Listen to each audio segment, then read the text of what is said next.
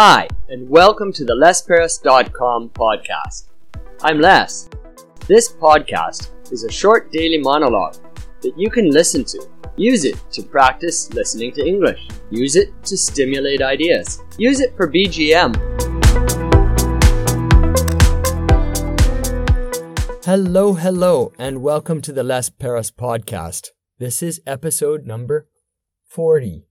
Yesterday, we talked about sumo, a little bit of history, and a little bit of their words and culture. And today, I want to move into something totally different, a food topic. Today's topic is dumplings.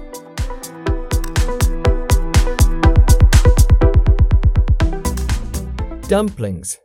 They're wonderful things. I like to eat them. I'm sure you have some form of dumplings that you've had and enjoyed. Dumplings are really fascinating. When I was growing up in Canada, the only dumplings I knew about were apple dumplings. And in fact, I never got to eat them. They were just from an American TV show. At any rate, I had no idea about the range of dumplings, and I had no idea I was eating dumplings, because we had pierogies, which are a kind of, I think they're Ukrainian form of dumpling. At any rate, dumplings are amazing because there's a huge variety of them. I was checking up on dumplings just a few days ago and I found over 35 kinds of dumplings. They're just amazing how many different kinds there are.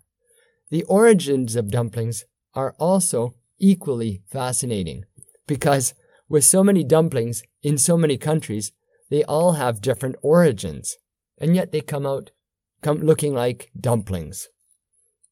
When it comes to the flavor of dumplings, well, as you can imagine, there's a lot. I found savory dumplings. I found sweet dumplings. Naturally, there's spicy dumplings and sour dumplings. I could go into all the names of the dumplings. The dumpling that I eat here in Japan is called Gyoza in Japanese. You could translate it as a pork dumpling, but there are lots of other dumplings that are pork dumplings too, so I stay with the word Gyoza. Then there are the pierogies that I mentioned earlier, and if you go to Italy, there's gnocchi, and then I also talked about the apple dumplings. There's just dumplings here, dumplings there. It seems like every country has its form of dumplings, and they're great to eat. Tell me, do you cook dumplings, and do you enjoy eating them? And if you do, how do you eat them? Because the toppings that we put on dumplings and the way we eat them, well, I guess that's a topic for another podcast. Thanks a lot.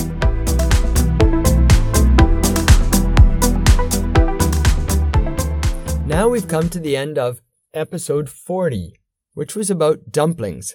If you haven't had dumplings ever, please go out and try some as soon as you can. They're delicious. And also, please come back tomorrow and listen in when I talk about animal camouflage.